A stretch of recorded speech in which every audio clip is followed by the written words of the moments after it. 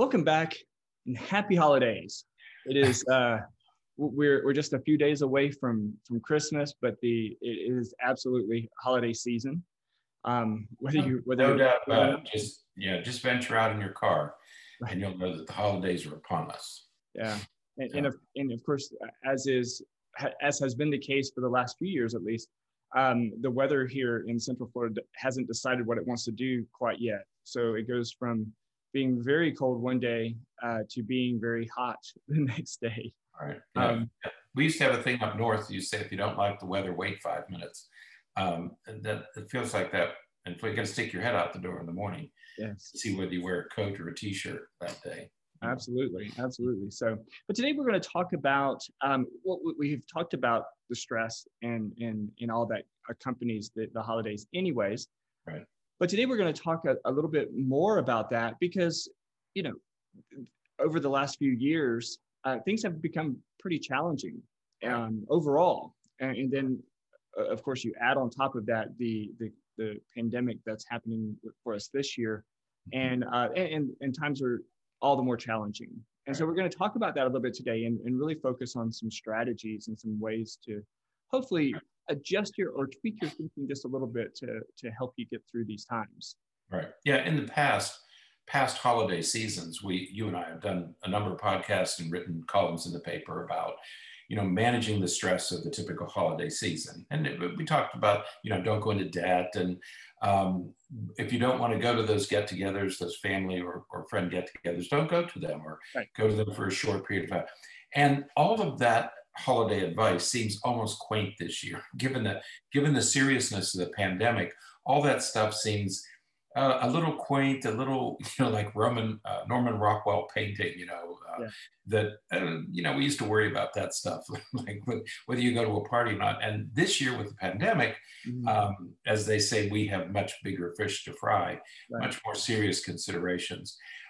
We've talked about the statistics, and there, again, as we were warned throughout the year, especially in the late summer and early fall, infection rates are going up, deaths are going up. So, that's exactly what we were told would happen, is that this was going to be a very challenging holiday season and that we have to be extra careful and all that. But here we are in the holiday season, and we have much to think about. And as we reflect on the end of this, we've run out of adjectives to describe 2020, haven't we? I mean, it's just unbelievable. So we won't even try to top any of that. But so with the holidays upon us, we sort of spend this time of the year thinking about what we've been through and what we want to plan for next year. One of the things we know we're going to plan for next year is getting a vaccine. Hopefully everybody will get vaccinated. And we're going to be living with masks and social distancing into the new year. Okay. So we're gonna fill off 20. So we know a little bit what 2021 is going to look like. And it's a good time of year to sort of take stock. And as we took stock, we discovered a couple of shocking sets of research data. And we thought, well, that's a bit morose, a bit discouraging. How do we get out of this? So we know we're in this dilemma, this despair, and we need to look for ways to get out of it. And that's what we're going to talk about today, is that, yes, times are really tough, but there is hope on the horizon. Absolutely. And part of the morose, or part of the challenging things that we discovered in looking back at some of the research and information is this idea or experience, this phenomenon of what they call diseases of despair, and how the rate of these diseases of despair have skyrocketed over the past few years. And when we talk about diseases of despair, we're talking about things like alcoholism, substance abuse, suicidal ideation for attempts. And so often these things are related to issues associated with anxiety and depression and all of that. But over the past, at least over the past decade, but certainly over the past few years, the prevalence rate of these diseases of despair have significantly increased. And in fact, we haven't seen this type of increase since the late 19 teens, the 1917, Yeah, the 19. early, yeah, but 120 years ago. I mean, we haven't seen this stuff for over 100 years. Right. These kind of data, it was shocking to me to find these data, and I'm glad somebody's put them together. But when you're talking about the period, and we all remember it, we're talking about the period from 2009 to 2018, and Right. remember 2008 was the big recession, almost depression, when the bottom fell out of the American economy. And so what researchers are doing is they're looking at what are the morbidity and mortality rates from 2009 to the present. So we've collected data up to 2018. And they say these are called diseases of despair. People are, alcohol use, substance abuse, suicide rates, and life expectancy. Alcohol dependence increased 37% during this period. Substance abuse, 94%. But the most shocking to me were the suicide rates. Absolutely. In 287%. In kids, Kids, up to age 17. And, we've been through this. I think every community has experienced increased suicide rates among youth. Right. We have in our small town. We've experienced an increase in suicides and suicide ideation in this younger than 17 group. And even in 18 to 34, there's been a 200% increase, 21% increase. These are alarming numbers. Right. Even more discouraging was the life expectancy rate. Unbelievable. Who would have guessed? From 2015 to 2017, life expectancy actually went down. And that's the largest sustained decline. Now, normally you expect life expectancy to increase every year. That's what typically we expect. This is the largest sustained decline since the 1915 to 1918. Right. And when you think of what healthcare is now, in those years, people died of infectious diseases. Well, we've conquered infectious disease, or most infectious diseases.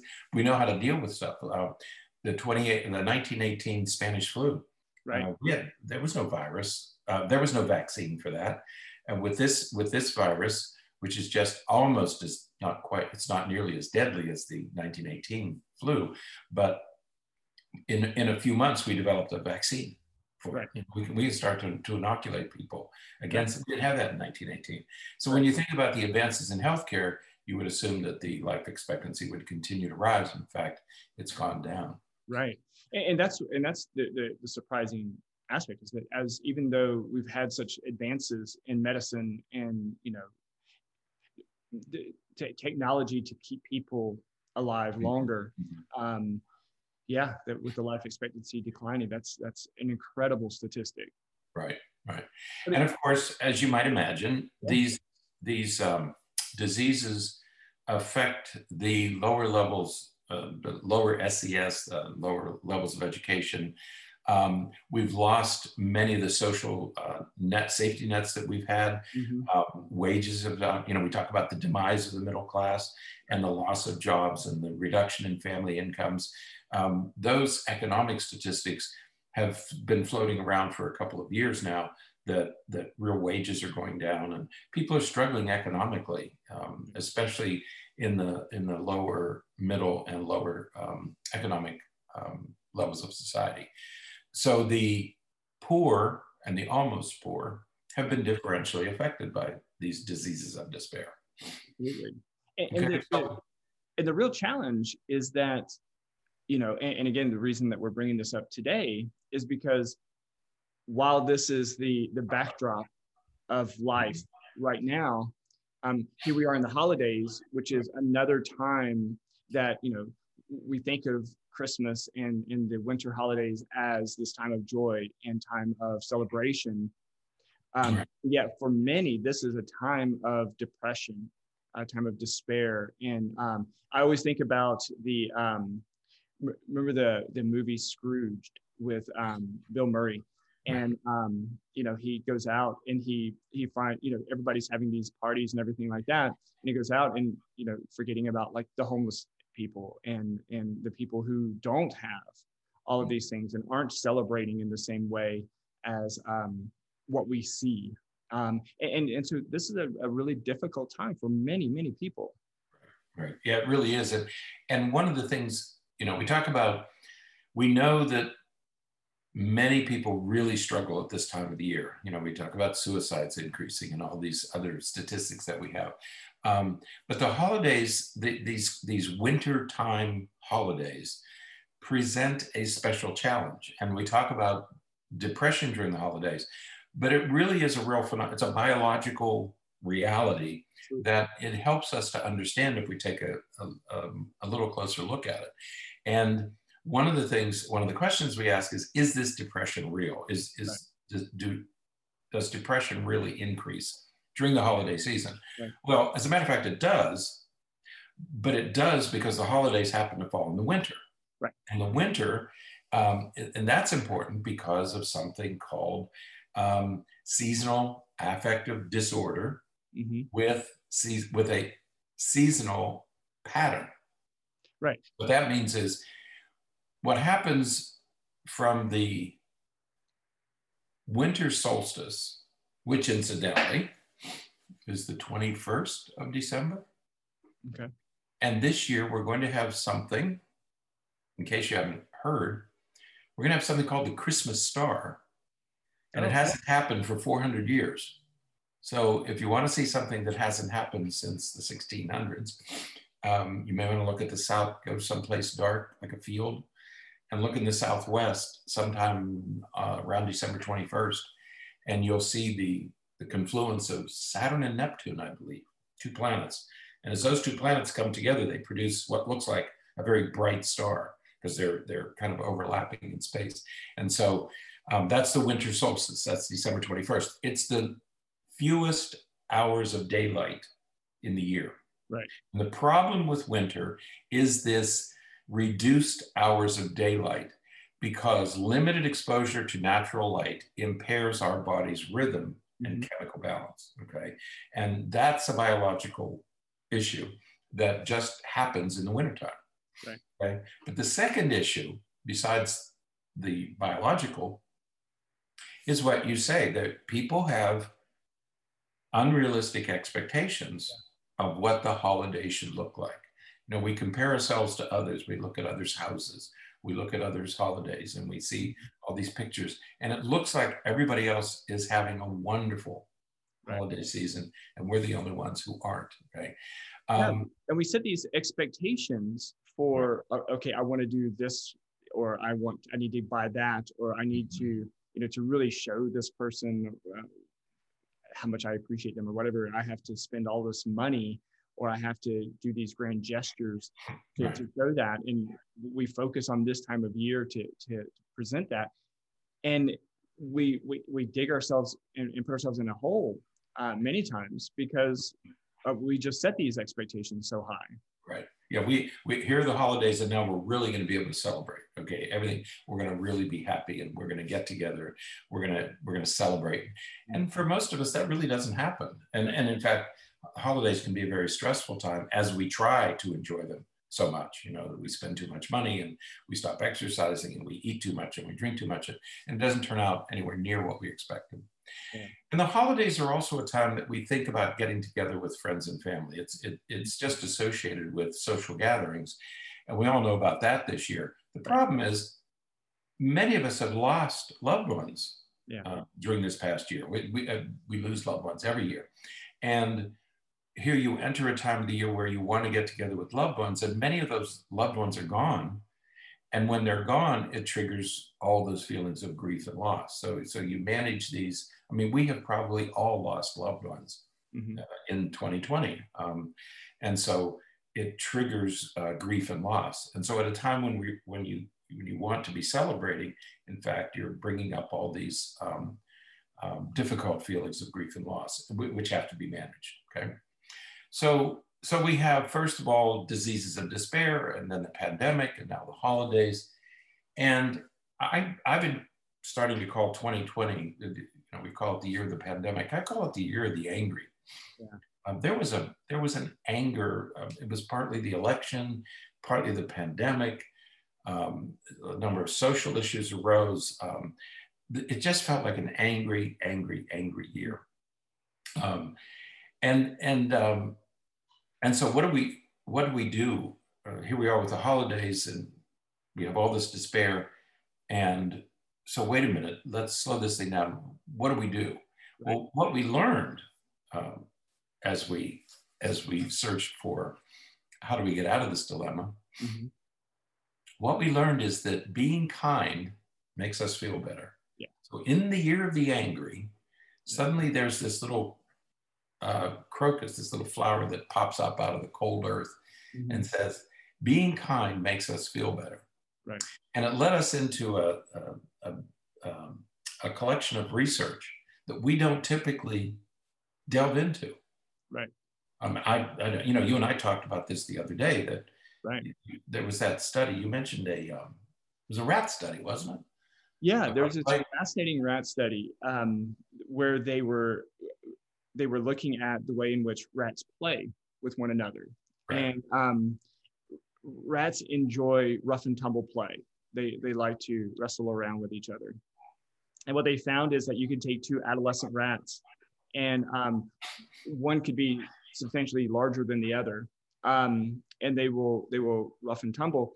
And clearly, the bigger rat can win, can out muscle the smaller rat, and will pin him down to the ground and all with their play. But the fascinating thing is that as they watch these rats play this way, every once in a while, the bigger rat will allow the smaller rat to win. And the way that the researchers interpreted this is that this is that kindness and generosity. It's like, I want to play with you. And I know that if I win every time we play, you won't want to play with me anymore. And so I appreciate you enough to let you win sometimes so that you will keep coming back and playing with me. And it's a real interesting study to think about when we look at some of these social issues and some of these relational concerns, and how we interact with other people. We are made, if we oftentimes use rats as sort of a broken down version of the way that we function neurologically. And if we see that in rats, then we can believe that we have that same capacity, we have that same tendency. Right. And if that's the case, we have that same desire, that same innate drive to be kind to others and to appreciate the feelings and perspectives of others, because we want that engagement, we want that interaction. And so we will do what we need to do to maintain those interactions and to keep others happy with us and interested in us. Right. Yeah. And so we found this research on, one of the articles is called The Science of Generosity. Okay. Mm-hmm. Of course, this has been studied. This was an article published here in December 15th. And it's based on the work of a Stanford psychologist by the name of Jamil Zaki. And he's an expert in empathy. Mm-hmm. And he told us, and we know this because we live in a hurricane zone, that during disasters, people become kinder. There's more empathy. We see it with hurricanes. We see it in the Midwest with tornadoes. Right. We see it in California with floods, that people become kinder. They're not just less cruel, they're actually much kinder. Mm-hmm. And in fact, the author talks about, for the majority of Americans have worn masks. Yeah. Okay. They have stayed at home. They've given up social interactions and the normal patterns of living. We were in a store. We happened to be in a store yesterday. There were probably 20 people in different places, and only there was one mother and one daughter who didn't have a mask. Right. And you can say, "Well, I'm going to get angry about that," but no. Everybody else in the store had a mask. Okay. Right. So most Americans are doing this, but many people are not. And we're still struggling with the pandemic. But this writer said that there are many reasons why the United States is still struggling with this, rising infection rates. But he said one of them is that there's some consensus that part of our problem with the pandemic is a lack of empathy. Right. Okay? That we haven't been willing to make enough of a personal sacrifice to Mhm. get this pandemic under control. Other countries have. You know, Germany last week shut down. My brother lives in Germany. Germany shut down last week. The Right. UK has shut down. I mean, these are lockdowns. These are telling people don't go out at all. And we're still battling. We're still having this struggle in our country. Mhm. So why bring this up now? Why bring this idea of where's the altruism now? Well, because this holiday season Right. is the time for gifting. This is when Right. people give things to others and give presents and give gifts. Um, and and so the question of why do we do this? Why do we give gifts? Mhm. Why do we do this? And the conclusion is that we are an altruistic species, Mhm. that biologically, we became social, and being social had some adaptive value. Sure.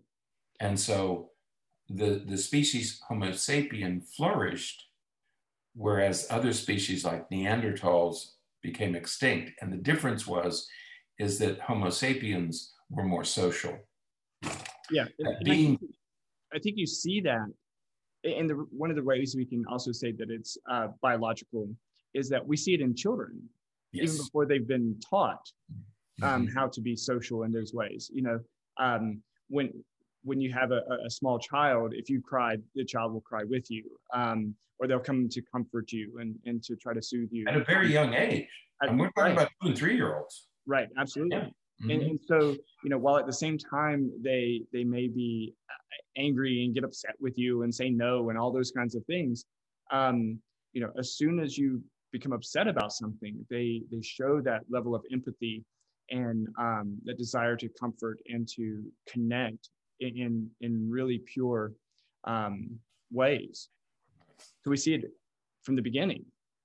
Right. So there's this adaptive sort of, and what we know now, but taking this idea that we are a social species, and we know that. My goodness, if we weren't sure of it before this year, Right. we certainly learned it this year, where we're told to stay isolated and not associate. It rankles all of us because we have this desire to be with other people, to be social, and with that comes this that it makes us feel better Mhm. to be altruistic, to give to other people. And what the research suggests on there's been brain research that's been done in this field. And when you are altruistic, when you're giving things to others, you actually activate the brain's reward system. It's like winning a lottery ticket, or eating wonderful food that you've been looking forward to. So being altruistic activates the brain's reward system. And curiously, getting gifts and giving gifts activate the same reward system. So Right. whether you're getting or giving. So getting and giving activates the brain's reward system. Mhm. The problem with the pandemic is that you don't get to see the benefits of your altruism. Right. That you sacrifice and you give things up. I mean, the fact that I can't eat in a particular restaurant, that I can't hug people, that I can't be around other people. There's no obvious reward for that. Right. There's no apparent reward. Okay, no one is thanking us for our sacrifices, but perhaps we should. If we don't feel like we're doing good, then what we're left with is resentment, frustration. It sort of depletes our resources, and that whatever we're doing isn't making a difference. But in fact, it is. And what I like about the way this author ends this post is that she says, but I will say thank you. Say thank you for all those people who wear masks, for every time you stayed at home, for every time you put another person's health ahead of yours. There's a value in that. And you can debate all you want. This debate about whether we should wear masks is still raging Right. in our country. I mean, the evidence is overwhelming that it helps, okay? But we're still saying, well, it's my right not to wear a mask, and it's my right to do this. Nobody's debating that.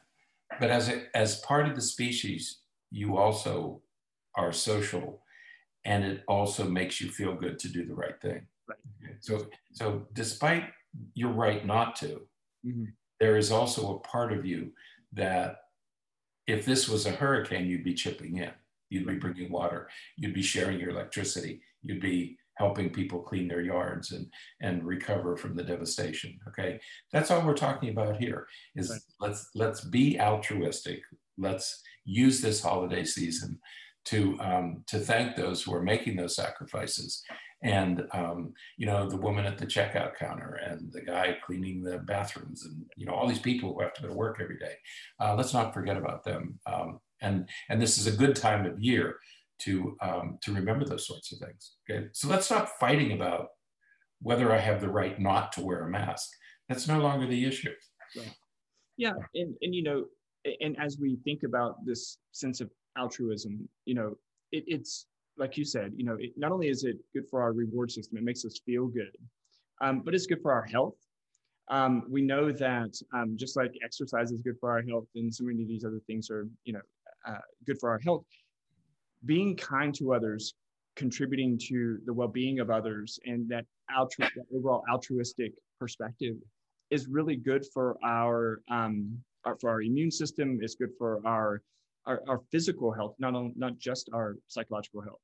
Yeah, I was astonished in reading this article because you and I have talked so many times about how exercise and nutrition and stress and stress management all reduce inflammation, and you know, we have to be very careful about.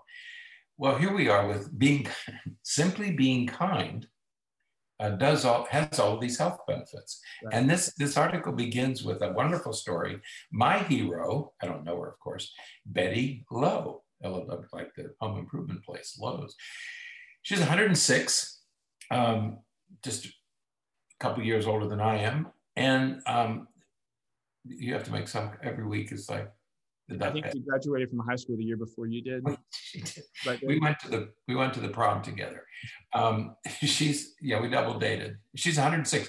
She still volunteers one day a week at a hospital in Manchester. I have a question for you. Mm-hmm. You're a football fan. The other football. Right. Is Greater Manchester different from Manchester? Well, I think it's just talking about the Greater Manchester area. Greater Manchester area. Okay. I thought about it because I thought of Man U. Yeah. Man U is a football team, right? Yeah, we won't talk about that. Okay. So anyway, she's 106 years old. She still volunteers one day a week. And they said, why do you do that? Why are you still doing it? She's because it keeps me healthy. She's about being here because she volunteered through her 80s, 90s, into her hundreds. She was going to the hospital a couple of days a week. And when we say volunteering, she wasn't sitting behind a desk. She was washing dishes and cleaning up after people. She was 102 years old, and she's still washing dishes and helping out in the cafeteria. And why do you do this? Because it makes me feel better. She said, it keeps me healthy. Right. And so these researchers took a look at this and found all of the health benefits of volunteering, of being altruistic. We talk about being altruistic, of giving to others. And that formal volunteering and donating money, random acts of kindness, all of the things that we do for others has been associated with a lower risk of 24% lower risk of early death.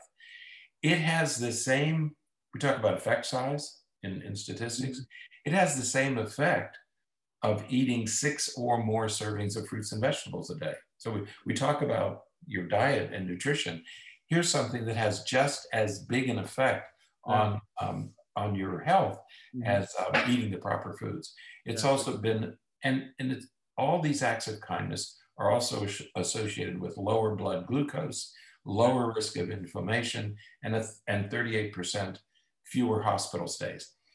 So clearly, no matter how we look at this, we see the health benefits of being kind to others. Right. The last thing they did, there was a study in Canada, and they took high school students, and they had one group of students who tutored younger students for 2 months. And they had a second group who said, well, we have enough right now, so we're going to put you on the wait list. Mm-hmm. So one group tutored for 2 months, one group didn't. Yeah. And when they looked at the results later, they found lower cholesterol levels and lower inflammatory markers. There's some blood chemicals that we'll talk about later. They were all lower in these kids who just spent 2 months tutoring. Okay, so fighting inflation, lowering cholesterol. Cholesterol, of course, is related to heart disease and stroke. Mm-hmm. So all of the diseases that we typically associate with stress, all those markers were reduced in the kids in the high school students who tutored for 2 months. Yeah, absolutely. And in this last article, they go through. There's a number of studies and things that they've looked at, whether it's simple acts of kindness and how it relates to inflammation and heart disease and all, and how donating. There was one about donating blood is better than having your blood drawn. That was the most I just sat and looked at that for several minutes because you have to repeat what you just said. There is less pain associated with giving blood than if blood is drawn for medical reasons. Yeah, so donating your blood, even if it's exactly the same process, donating your blood is associated with less pain than having blood drawn for other reasons. Right, but somebody's sticking a needle in your arm. Yeah. Okay, same size needle, same veins, everything's the same. Right. But people report lower pain when you're giving blood. Right. So no matter how we look at this, whether it's response to pain, grandparents who babysit grandchildren on a regular basis, it has the same effect as regular exercise. Okay, right. There's a 37% lower mortality risk. That's the same lowering that regular exercise gives you. Yeah. Spending money on others leads to better hearing. Who would have done that study? Right. Somebody. I mean, better hearing if you give money to others. So, improved sleep, lower blood pressure. Almost no matter what researchers looked at, they saw the beneficial effects of acts of kindness. Right. Absolutely. And this is, volunteering, donating, just supporting and being kind to others. Whether it's less stress, decreased inflammation, lower mortality rates, the list, better hearing, the list goes on. And so again, we kind of get back to, at this time, when over the past decade or so, those diseases of despair have continued to increase in prevalence, and they are overwhelming, especially this year because of all of the other stressors and influential factors from the pandemic to the social, to the political, all of these things happening.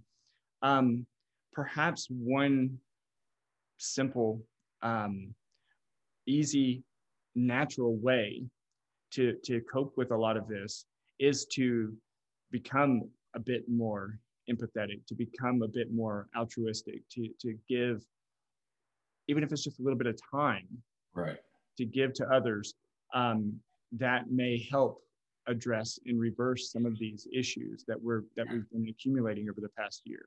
That's right. If you're, and that's what struck me about all of these things, that if you're struggling with depression, if you're struggling with sadness, if you're struggling with anxiety, man, there's pretty overwhelming evidence that being kind to others, being altruistic, is going to make you feel better. I think you'll feel better immediately. I mean, that's what people report with these pain studies, is that it's an immediate effect that you can feel. If you want to feel better, and we know it's challenging during the pandemic, but get out and do something for others. Even if you do it online, it's gonna make you feel better. But look for ways to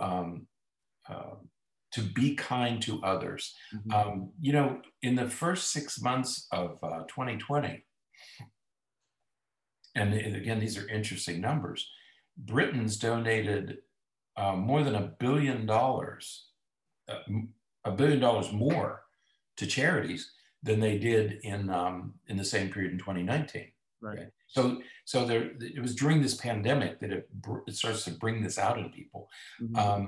Half of Americans checked on their elderly neighbors. We do this during other catastrophes, hurricanes and tornadoes and things.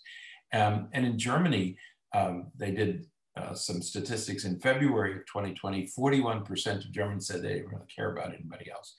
In the summer, in the early summer, 19%. So it's a drop by 50%. Right.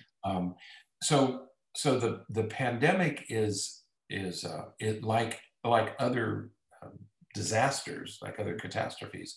It's beginning to bring out the best in people. Right. And so during this holiday season, rather than focusing on what you don't have, what you're missing, what we would recommend is that you reach out in some way. Right. It doesn't have to be money. It could be time, and it could be time spent with others, or volunteering at some place where they need extra help, or all the food banks are low on food this year. Okay, if you have extra food in your house, I'm beginning to feel like Bill Murray in Scrooge.